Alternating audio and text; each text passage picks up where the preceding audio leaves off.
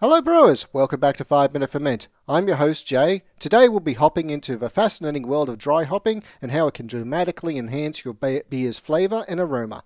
So buckle up, this is going to be a flavour-filled journey. Dry hopping. The name might suggest otherwise, but it has nothing to do with drying or hops leaping about. It's the process where we add hops post-boil, during or after fermentation. This extracts the hop's volatile oils without releasing their bittering compounds, boosting your beer's aroma and flavour. Dry hopping is particularly popular in hop-forward styles like pale ales, IPAs, and NEIPAs. It can transform a good beer into a fantastic one, amplifying its hoppy character and complexity. To dry hop, you need to choose the right variety. Some hops are better suited due to their high oil content and unique flavour profiles. Hops like Citra, Amarillo, and Mosaic are popular choices and loved for their intense, fruity, and floral notes. The timing of your dry hop addition can greatly influence your beer's character.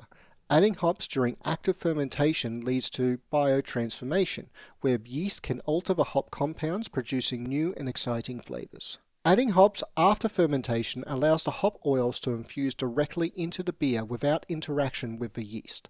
This retains the purest expression of the hop flavor and aroma. So let's get practical.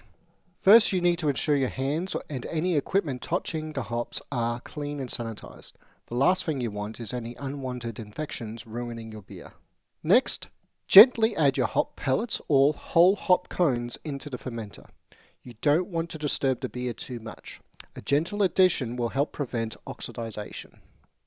Your beer should then be left for several days to allow the hop oils to infuse. The exact time can vary depending on your recipe, the beer style, and personal preference. A period of about 2 to 5 days is typical, but some brewers will go as long as 2 weeks for more hop-forward styles. After the dry hopping period, it's time for the removal. If you're using a hop bag, this is straightforward. If not, a cold crash can help settle the hops at the bottom of the fermenter, making them easier to leave behind when transferring the beer.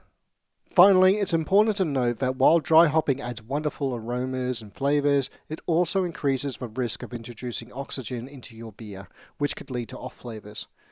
Minimizing air exposure during dry hopping is crucial. Dry hopping isn't always necessary, but it's a powerful tool to take your beers to another level. Its beauty lies in its simplicity. Add hops, wait, enjoy the enhanced aromas and flavors. Remember, brewing is a balance of science and art. Dry hopping is no different. Experiment with different hops, timings and quantities. Find out what works for you and your beer. That's all for today, brewers. Join us next time as we continue to break down the brewing process. Until then, this is Jay wishing you flavorful brews and happy fermentations.